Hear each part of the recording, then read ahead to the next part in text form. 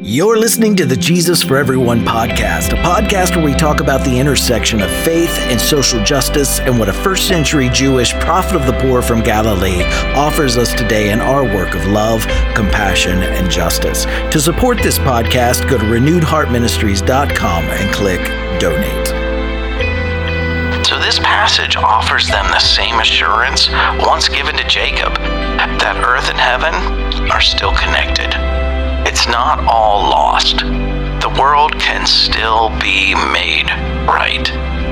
Well, good morning to all our listeners out there. It's a brand new year. It's 2024.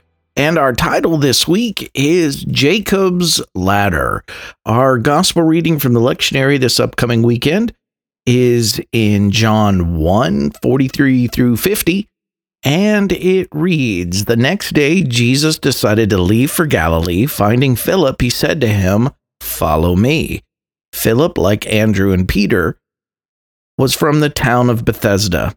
Philip found Nathanael and told him, 'We have found the one Moses wrote about in the law and about whom the prophets also wrote, Jesus of Nazareth, the son of Joseph.' 'Nazareth? Can anything good come from there?' Nathanael asked. 'Come and see,' said Philip. When Jesus saw Nathanael approaching, he said of him, 'Here truly is an Israelite in whom there is no deceit.' 'How do you know me?' Nathanael asked. Jesus answered, 'I saw you while you were still under the fig tree before Philip called you.' Then Nathanael declared, 'Rabbi, you are the Son of God. You are the King of Israel.' Jesus said, 'You believe because I told you I saw you under the fig tree. You will see greater things than that.' He then added, 'Very truly I tell you, you will see heaven open and the angels of God ascending and descending on the Son of Man.'" So the first thing that I always chuckle at in this passage is how it characterizes Jesus with a slight case of sarcasm here. Philip has found Nathanael and told him about Jesus. Nathanael's response is, "Can anything good come out of Nazareth?" There's no sugarcoating there. There's no niceties. Nathanael's just saying things as he perceives them to be. There's no pretense. And Jesus, meeting Nathanael, claims Nathanael doesn't mince words just to be polite. Nathanael's not socially sensitive here and doesn't even attempt to hide how he really thinks or feels about something or someone. He has no deceit here. Now, last semester, my daughter had the privilege of playing Salamine in her university's creative arts and theater department production of Moliere, the Misanthrope. And the play, if anyone's familiar with it, the play makes fun of French social hypocrisies back in the day, like customs of niceness between members of the aristocracy, with little regard for what was actually true about a person. The show centers around Salamine, which was my daughter's character, and Alceste and their relationship, and it asks whether Alceste is a hero for his uncompromising honesty, devoid of all tact, or whether or not he's just a social fool. And Alceste and Nathanael, from our reading this week, they remind me a lot of each other. Nathanael here doesn't think deeply about what he's saying about Nazareth or the people who live there. He simply reveals his own bigotry towards those people. And it's not honesty here, or is it freedom from deceit, as Jesus very subtly and sarcastically points out here. It's rather a harmful bias. This passage also reminds me that the early Jesus followers, they had no decision to accept Jesus as their personal or private savior.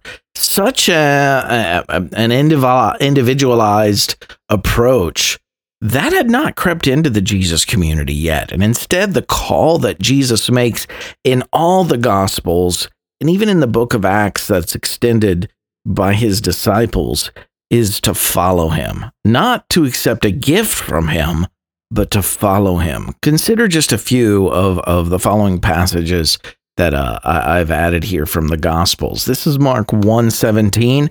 Come, follow me, Jesus said, and I will send you out to fish for people. Mark 2:14. As he walked along, he saw Levi, son of Alphaeus, sitting at the tax collector's booth. Follow me, Jesus told him. Levi got up and followed him. In Mark 10:21, Jesus looked at him and loved him. One thing you lack, he said. Go sell everything you have and give to the poor, and you'll have treasure in heaven. Then come, follow me. In Matthew 4:19, come, follow me, Jesus said, and I will send you out to fish for people. Matthew 8:22, Jesus told him, follow me, let the dead bury their own dead. Matthew 9:9, as Jesus went on from there, he saw a man named Matthew sitting at the tax collector's booth. Follow me, he told him, and Matthew got up and followed him. Matthew 10:38, whoever does not take up their cross and follow me is not worthy of me. In Matthew 19:21, Jesus answered, if you want to be perfect, go sell your possessions, give to the poor, and you'll have treasure in heaven. Then come, follow me. In Luke 5:27, after this, Jesus went out and saw a tax collector by the name of Levi sitting at his tax booth. Follow me, Jesus said. In Luke 9:59, he said to another man, follow me. But he replied, Lord, let me go and bury my father first. In Luke 14:27, whoever does not carry their cross and follow me cannot be my disciple. And lastly, in Luke 18:22, when Jesus heard this, he said to him, you still lack one thing. Sell everything you have, give to the poor, and you'll have treasure in heaven. Then come follow me. So in all of these Gospels, Mark, Matthew, and Luke, and I share all these passages so that we can really get the impact of what the gospel call was. It was not to mentally assent to some gospel truth and then go on living the way you always had. It was a radical departure from what was then the status quo. It was to reject the way of Rome and to follow the way of Jesus. You reordered your life to follow Jesus and his teachings, specifically his teachings about the kingdom. And remember, that was a way of being human together as a community that was rooted in the golden rule, enemy love, nonviolence, resource sharing, wealth redistribution, restoration of things that had been, of injustices that had been committed, reparations, and more. It was a social vision where people committed to taking care of one another as the objects of God's love and making sure each person had what they needed to thrive. It was about love of neighbor and a preferential option for those the present system marginalized. So as this new year begins, I think this is a good time for all of us to take a little inventory of what it means to be a Jesus follower today. It's not enough to have accepted Jesus as your personal savior. That language, that rhetoric, doesn't exist in the Gospels. It's more than even worshiping Jesus. That's not there either. It's more than trusting Jesus the way we trust an insurance policy. It's about following him and his vision for what life could look like here on earth, working toward shaping our world into a safe, compassionate, just home for everyone. Love of neighbor, it means seeing your fellow human, whoever they are, as part of yourself, as connected to yourself, all of us together as part of the human family. It means committing to being part of what is best for us all. And lastly, in our reading this week, Jesus speaks to Nathanael about seeing the heavens open. And then there's this reference to Jacob's ladder and to the apocalyptic Son of Man. The heaven opening language, that's the same language the synoptic gospel authors used to tell the story of Jesus' baptism. In Mark 1, it says Jesus was coming up out of the water. He saw heaven being torn open. In Matthew 3:16, as soon as Jesus was baptized, he went up out of the water. At that moment, heaven was opened. In Luke 3:21, when all the people were baptized, Jesus was baptized too. And as he was praying, heaven was opened. So the Synoptic Gospel authors, remember, John doesn't mention Jesus' baptism, but it does talk about this heaven being opened. The Synoptic Gospel authors, they connected Jesus' baptism, remember, to the imagery in Isaiah 42, and we've talked about that a little bit last week. And that imagery describes one who would establish justice in the earth, one in whose name, as the Christmas carol O Holy Night reminds us, all oppression would cease. In undoing our systems of economic extraction, this chosen one would end violence and bring peace on earth. Isaiah 42:1 reads, "Here is my servant, whom I uphold, my chosen one in whom I delight. I will put my spirit on him, and he will bring justice to the nations." So John's gospel connects this baptism imagery also here with this imagery of from Genesis of Jacob's ladder. In Genesis 28:12, it says, "He," talking about Jacob, "had a dream in which he saw a stairway resting on the earth, with its top reaching to heaven, and the angels of God were ascending and descending on it." John's author, he conflates the imagery of Jacob's ladder with the Jewish apocalyptic imagery of the Son of Man in Daniel chapter 7. He makes them one and the same. In Daniel 7, the Son of Man brings liberation from injustice, oppression, and violence, specifically that of the world's empires, and brings about a new way of shaping human communities. And in Daniel 9, it reads, Daniel 7, "In my vision at night I looked, and there before me was one like a son of man, coming with the clouds of heaven. He approached the Ancient of Days and was led into his presence. He was given authority, glory, sovereign power. All nations, peoples, and every language worshipped him. His dominion is an everlasting dominion that will not pass away, and his kingdom is one that will never be destroyed. As I watched, this horn was waging war against the holy people and defeating them, until the Ancient of Days came and pronounced judgment in favor of the holy people of the Most High, and the time came when they possessed the kingdom. But the court will sit, and his power," talking about that horn, "will be taken away and completely destroyed forever. Then the sovereignty, power, greatness of all the kingdoms under heaven will be handed over to the holy people of the Most High. His kingdom will be an everlasting kingdom, and all rulers will worship and obey him." These are ancient Jewish liberation texts in which the people, they long to be delivered from their imperial oppressors. What John's Jesus is doing for Nathanael in this week's passage is connecting the images of Jacob's ladder and the Son of Man, and then telling Nathanael that he's going to see it all. Jacob's ladder assured Jacob, who longed for deliverance from his brother Esau, whom he had wronged and from whom he was fleeing for his life. That vision was an assurance to Jacob. Jacob was on the run. He was in exile.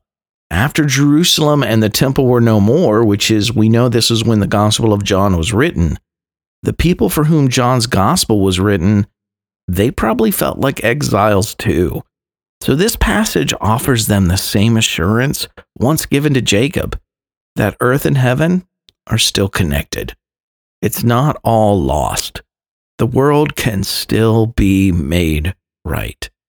No matter how bad the world is right now, violence can end, oppression can cease, and injustice can be made right.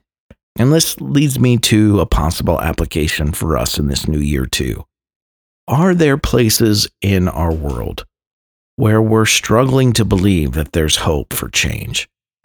Where in our world do we need to be reassured that earth and heaven are still connected? Where do we still long for liberation from those things that are causing harm right now? Whether we call it Jacob's ladder, whether we call it Jesus' kingdom, whether we refer to it as simply God's just future, or simply, in non-religious terms, the way of justice and love. Where are we longing for reassurance that a world of compassion and a world where there's enough for everyone is still possible and still worth fighting for? In 2024, as this new year begins, my hope is that we'll each take a moment to remember that earth and heaven are still part of one another. And in this new year, may our daily lives be the lived prayer we find in Matthew 6:10. Your kingdom come, your will be done, on earth as it is in heaven. Heart group application this week: share something that spoke to you from this week's eSight or podcast episode with your heart group. Number 2, what does it mean for you to follow Jesus? Share and discuss that with your group. And then number 3, what can you do this week, big or small, doesn't matter, to continue setting in motion the work of shaping our world into a safe, compassionate, just home for everyone? Thanks for checking in with us today. I want to say a special thank you to all of our supporters out there. If you'd like to join them in supporting Renewed Heart Ministries, you can go to renewedheartministries.com and clicking donate. You can find Renewed Heart Ministries on X or Twitter, Facebook, Instagram, Meta's new Threads. If you haven't done so already, please follow us on your chosen social media platforms for our daily post. And if you enjoy listening to this podcast on whatever platform you're listening to it on, please take a moment to like and leave us a positive review. This will help others find this podcast as well. You can watch our new show on YouTube called Just Talking each week, where Todd, Leonard, and I take a moment to talk about the gospel lectionary reading for the upcoming weekend. We talk about those passages in the context of love, inclusion, and social justice, and our hope is that our talking will be just talking, as in justice, but then also something we might say will inspire you alongside of us to do more than just talking. So if you teach from the lectionary each week, or you're just looking for some insights on the Jesus story from a more progressive perspective within the context of social justice, check it out. You might like it. You can find it at youtube.com/@HerbandToddJustTalking. Once you get there, please like, subscribe, hit that notification button, leave us a comment. If you'd like to reach us here at Renewed Heart Ministries through email, you can reach us at info@renewedheartministries.com. And remember, my latest book, Finding Jesus, a story of a fundamentalist preacher who unexpectedly discovered the social, political, and economic teachings of the Gospels, is now also available at renewedheartministries.com. Right where you are this week, keep living in love. Keep choosing compassion, keep taking action, and working toward justice. I love each of you dearly. Happy New Year. I'll see you next week.